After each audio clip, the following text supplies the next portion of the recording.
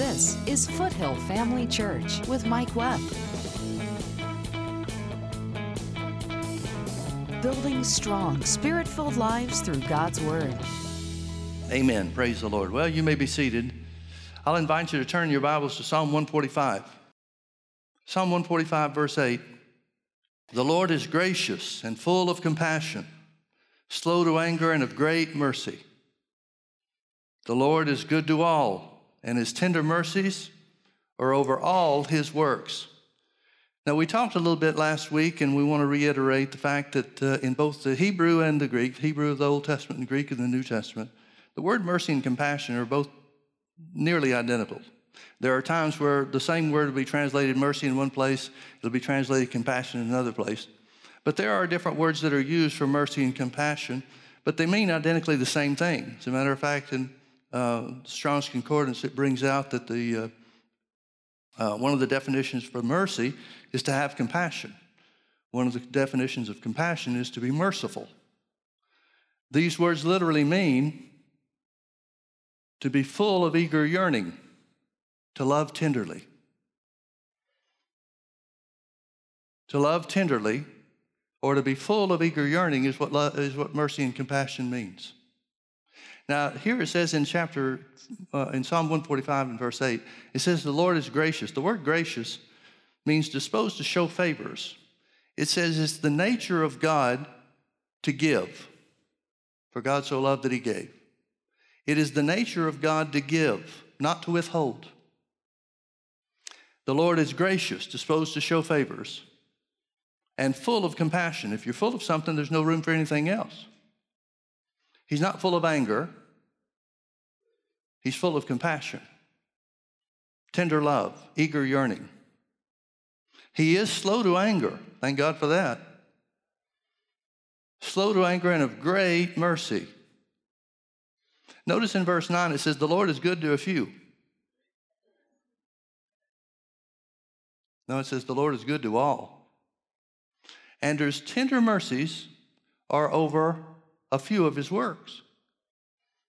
No, his tender mercies are over all of his works. That means everything God has ever done has been according to his mercy. Everything that God has ever done, everything God ever will do is according to his mercy. Now turn with me over to Mark chapter 1.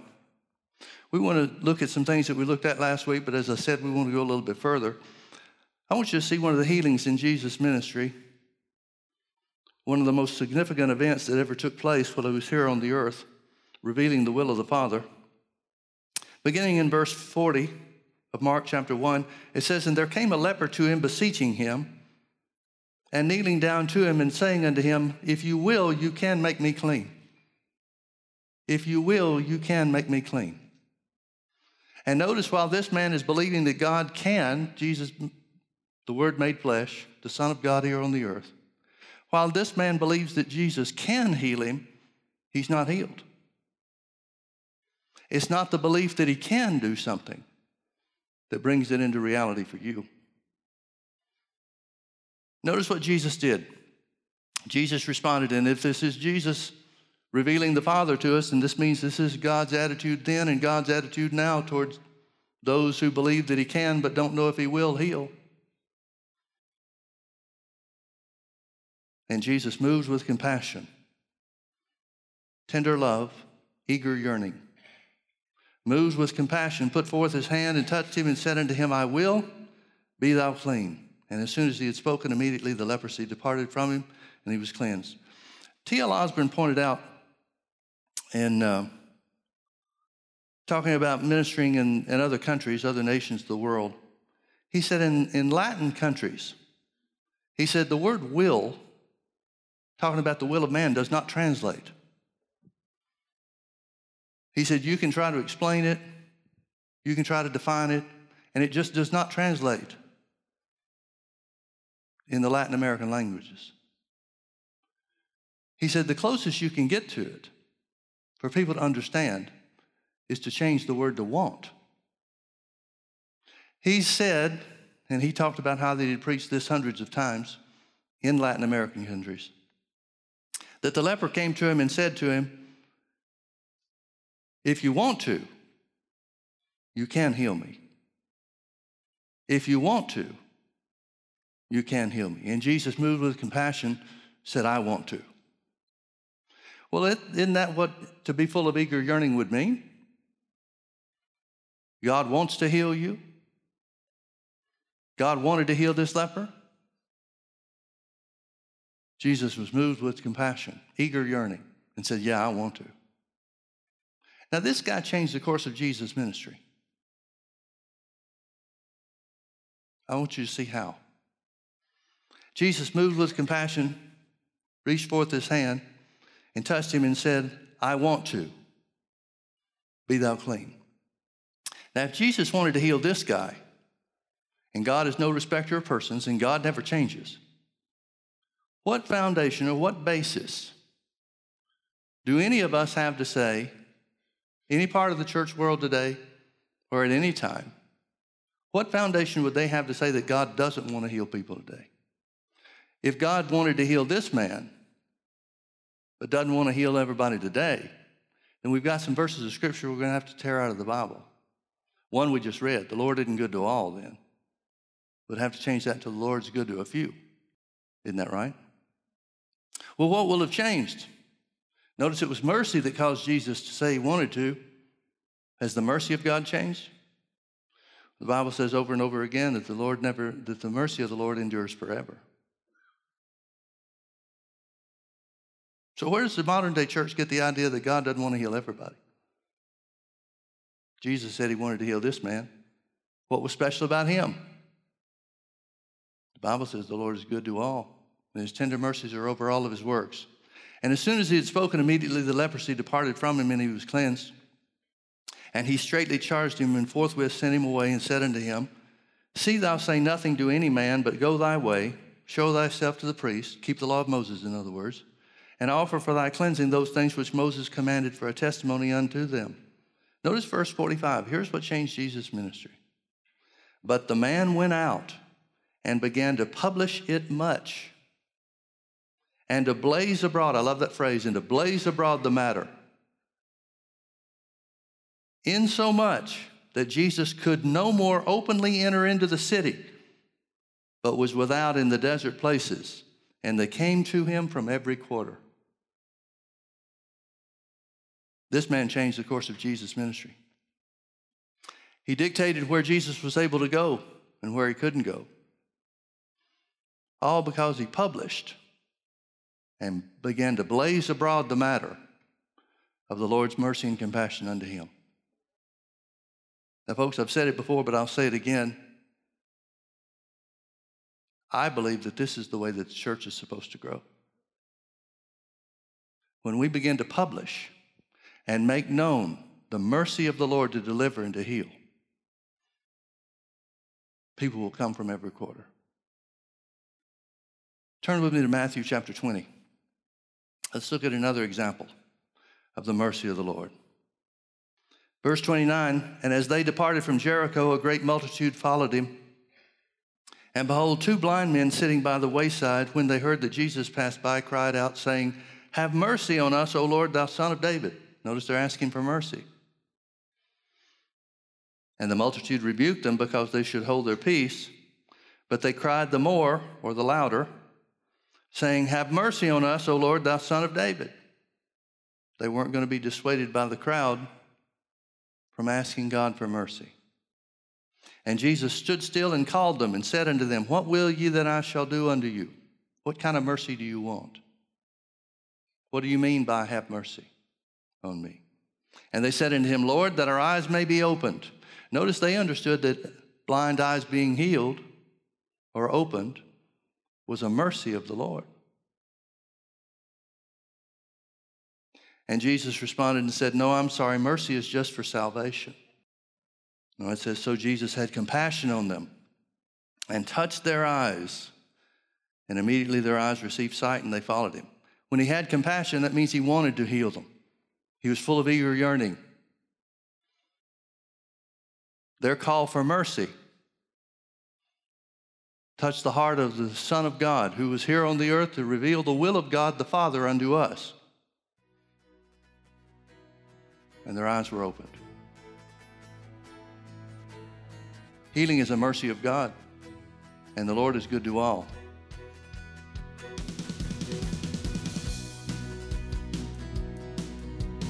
Join Mike Webb and Foothill Family Church every Sunday night at 6 p.m. for our weekly Healing School. Healing School is for those who are in need of being healed from sickness in their body, as well as those who want to strengthen their faith in the area of healing. Now, whatever somebody, you or me or somebody else might think of why Jesus healed the sick, Matthew 8:17 tells us why he healed everybody that was sick. Jesus healed all that were sick, that it might be fulfilled, which was spoken by Isaiah the prophet, saying, himself took our infirmities and bare our sicknesses. Foothill Family Church is in Orange County at the corner of Bake Parkway and Lake Forest Drive, just minutes off the 5 freeway.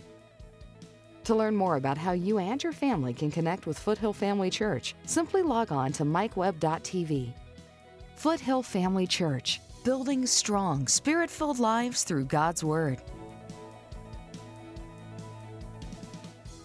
Turn with me now to Mark chapter 5. Well, let's start in verse 15. It says, and they came to Jesus, talking about the people of that area. They came to Jesus. He's in the region of Decapolis. They came to Jesus and saw him that was possessed with the devil and had the legion sitting and clothed and in his right mind, and they were afraid. And they that saw it told him how it befell to him that was possessed with the devil, and also concerning the swine. You remember the evil spirits went out of the man and into the swine, and then they ran down the steep place into the sea and choked themselves. And they began to pray him to depart out of their coast. Now, I want you to notice this. Here's the attitude of the people after this man gets delivered. Jesus, you got to go away. A lot of people are afraid of the power of God. And they began to pray him to depart out of their coast. And when he was come into the ship, he that had been possessed with the devil prayed him that he might be with him. He wants to go with Jesus. I don't blame him. Howbeit Jesus suffered him not, but said unto him, go home to your friends and tell them how great things the Lord has done for thee and has had compassion on thee. So Jesus identifies why this has happened, why this deliverance took place, why this man was set free. Because Jesus wanted to. He was full of eager yearning. He had compassion on him, the compassion that endures forever. The mercy that never comes to an end. And he departed, verse 20, he departed and began to publish in Decapolis how great things Jesus had done for him, and all men did marvel. Now I want to read to you from Matthew chapter 15, because it tells us the next time Jesus was in the region of Decapolis, here's what happened. Here's what he found. Here's what changed in that area after the man began to publish the compassion of the Lord and the results of his deliverance. Verse 29, and Jesus departed from thence and came nigh unto the Sea of Galilee and went up into a mountain and sat there. This is the same mountain that the swine ran down the steep place into the sea from. And great multitudes came unto him, having with them those that were lame, blind, dumb, maimed, and many others, and cast them down at Jesus' feet, and he healed them. Insomuch that the multitude wondered when they saw the dumb to speak, the maimed to behold, the lame to walk, and the blind to see, and they glorified the God of Israel.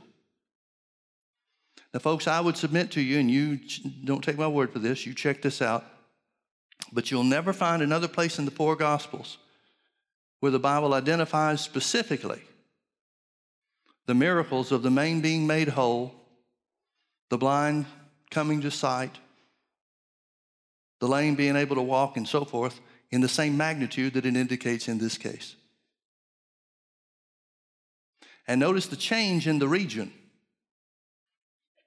This was the place where the people came together and saw the man that was delivered from the power of the devil and said, Jesus, you've got to leave here. The next time Jesus comes back, they're gathering the sick from every quarter, from the whole region. And it doesn't matter whether it's big sick or little sick.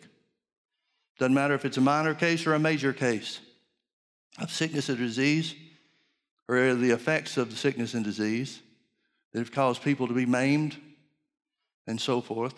They bring them to Jesus, and Jesus heals every one of them.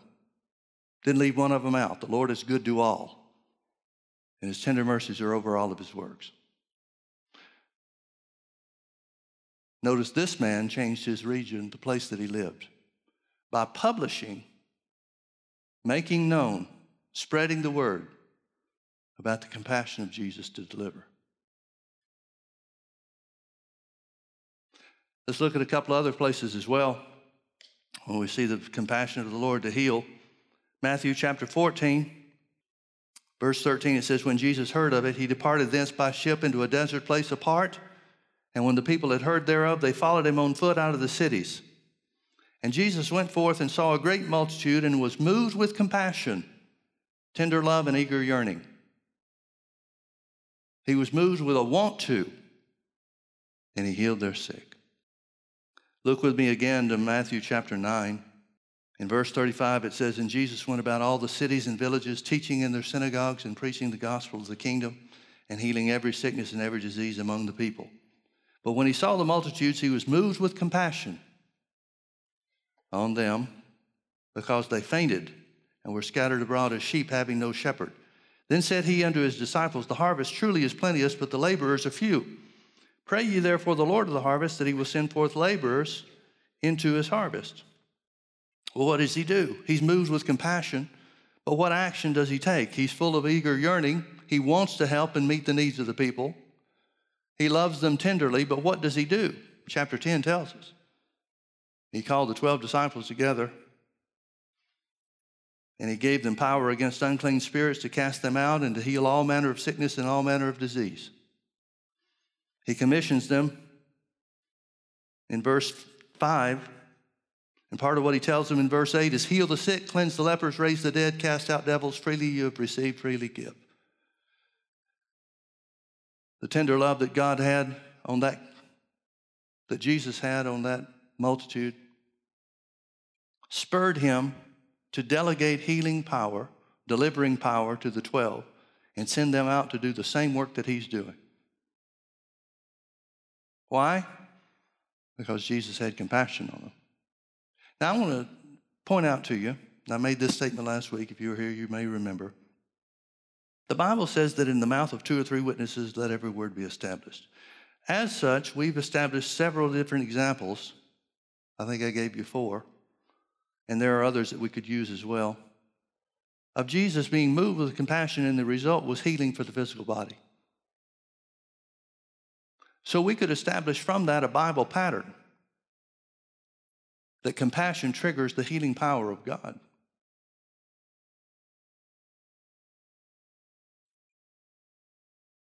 Folks, there are 200 scriptures, Old Testament and New Testament, 200 scriptures that talk about the mercy of God unto man.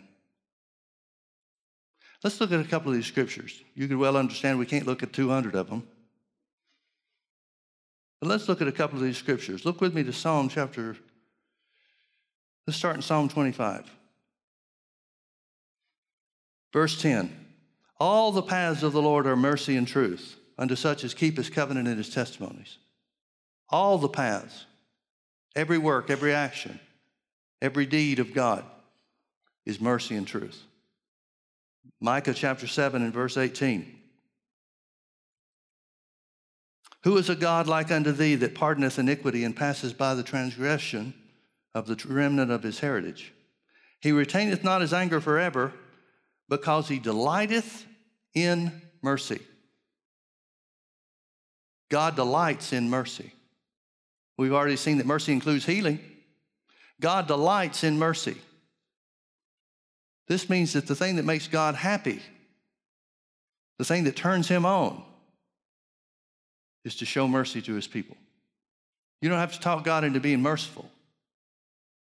It's what satisfies his heart. 2 Corinthians chapter 1 and verse 3. Blessed be God, even the Father of our Lord Jesus Christ, the Father of mercies. He's the Father of mercies and the God of all comfort. God is called the Father of mercies. You may remember the Old Testament story in 2 Chronicles chapter 20, when Jehoshaphat and the children of Judah are surrounded by the 5 enemy kings. And they proclaim a fast and call upon the Lord, what shall we do about this? And the word of the Lord came upon someone, in the midst of the congregation and said, don't be afraid of these people, for the battle's not yours, it's the Lord's. He tells them to go out, where to go out the next morning and to find the enemy. God doesn't want you running from the enemies. He wants you to face him. So he tells him where to find them. And the next day, it says Jehoshaphat reminded the people about the prophecy that came before. He says, believe in the Lord and the prophets. And so he appointed singers to go in front of the army. You remember what they sang? He appointed them to sing, praise the Lord, for his mercy endures forever. They recognized that their victory was an expression, a demonstration of God's mercy. So what did they do? They thanked God for his mercy before anything happened. And the Bible says, and the Lord set ambushments against the children of Ammon and Moab and Mount Seir. And they all began to destroy each other. And by the time the children of Israel came upon the camp, everybody was destroyed, and it took them 3 days to carry away the goods, the spoil of the people. They sang, praise the Lord, for his mercy endures forever. They had faith in the mercy of God. We should too. The next one I want to point out to you is in Psalm 23. Most of you can quote this psalm. Many of you can at least. It ends with, surely goodness and mercy shall follow me all the days of my life, and I will dwell in the house of the Lord forever. Mercy follows you. The goodness of God and mercy follows you. Now, everybody recognizes that Psalm 23 is a type of the day that we live in. Psalm 22 is a type of Jesus fulfilling the work of God on the cross. Psalm 23 is the day of the church, the day that we live in, the day of the new covenant. And Psalm 24 is the millennium period. So in the day that we live in, the psalm that refers to the day that we live in, it says, surely goodness and mercy. Surely, certainly, definitely, goodness and mercy shall follow me all the days of my life. Wouldn't that include healing mercy too? Praise God, it does. Psalm 33, verse 18, it says, behold, the eye of the Lord is upon them that fear him, upon them that hope in his mercy. Now, over and over again, you're going to see several scriptures that talk about the mercy of the Lord upon those that fear God.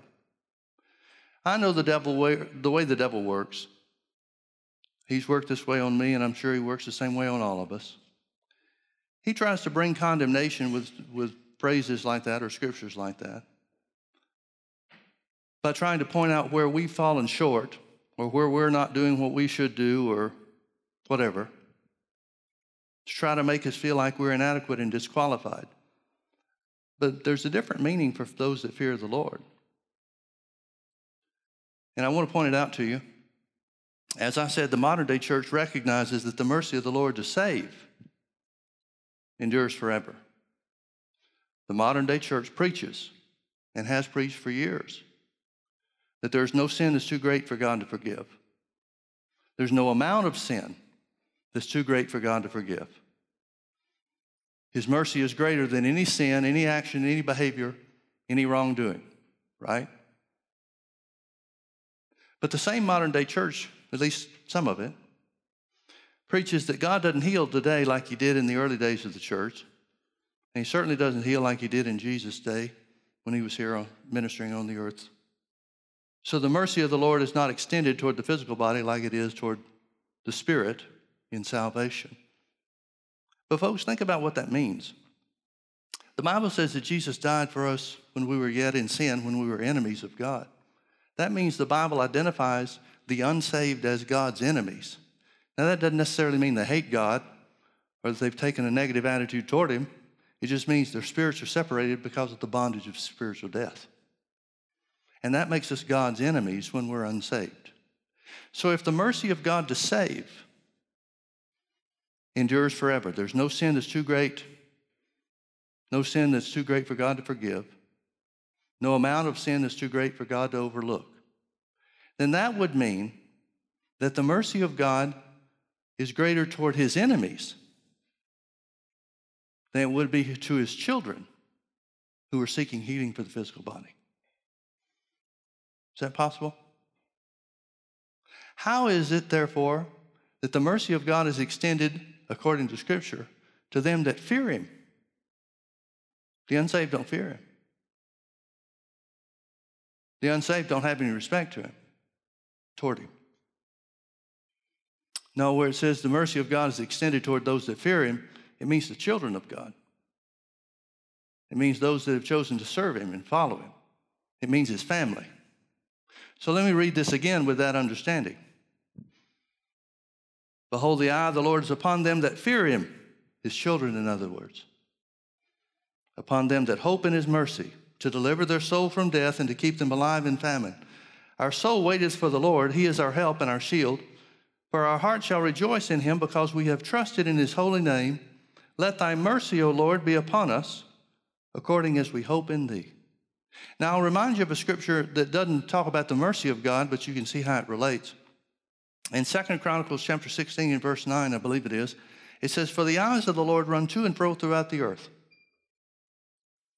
seeking those. God is seeking those whom He may show Himself strong on their behalf. Now, if the eyes of the Lord are running throughout the earth to seek somebody, looking for somebody for God to show Himself strong to, and the Lord's tender mercies are over all of His works, He's looking for somebody to show His mercy unto them. Well, who does the Bible tell us His eyes are on?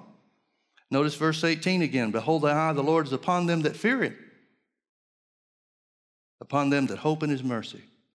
He's looking for His children so He can show Himself strong on their behalf and cover them with His mercy. I'm going to read from Psalm 69, verse 16. It says, Hear me, O Lord, for thy loving kindness is good. Turn unto me according to the multitude of thy tender mercies, according to the multitude of thy tender mercies. How big is the multitude? Bigger than we need. The mercy of God is greater than anything we'll ever have need for.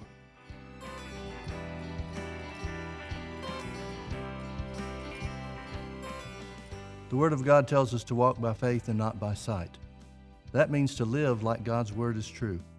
Train yourself so that no matter what happens in life, your first question is, what does the Bible say about this? Then do what it says and watch the blessings of God come to pass. Thanks for watching today. Come visit us at Foothill Family Church. This is Foothill Family Church with Mike Webb. He said, when you put yourself in a position where God can show His mercy without violating spiritual law, it works every time. How do we do that? By saying what God's Word says. Join us Sundays at 9:30 a.m. and 6 p.m. or Wednesdays at 7 p.m. Visit us online at mikewebb.tv. Foothill Family Church, building strong, Spirit-filled lives through God's Word.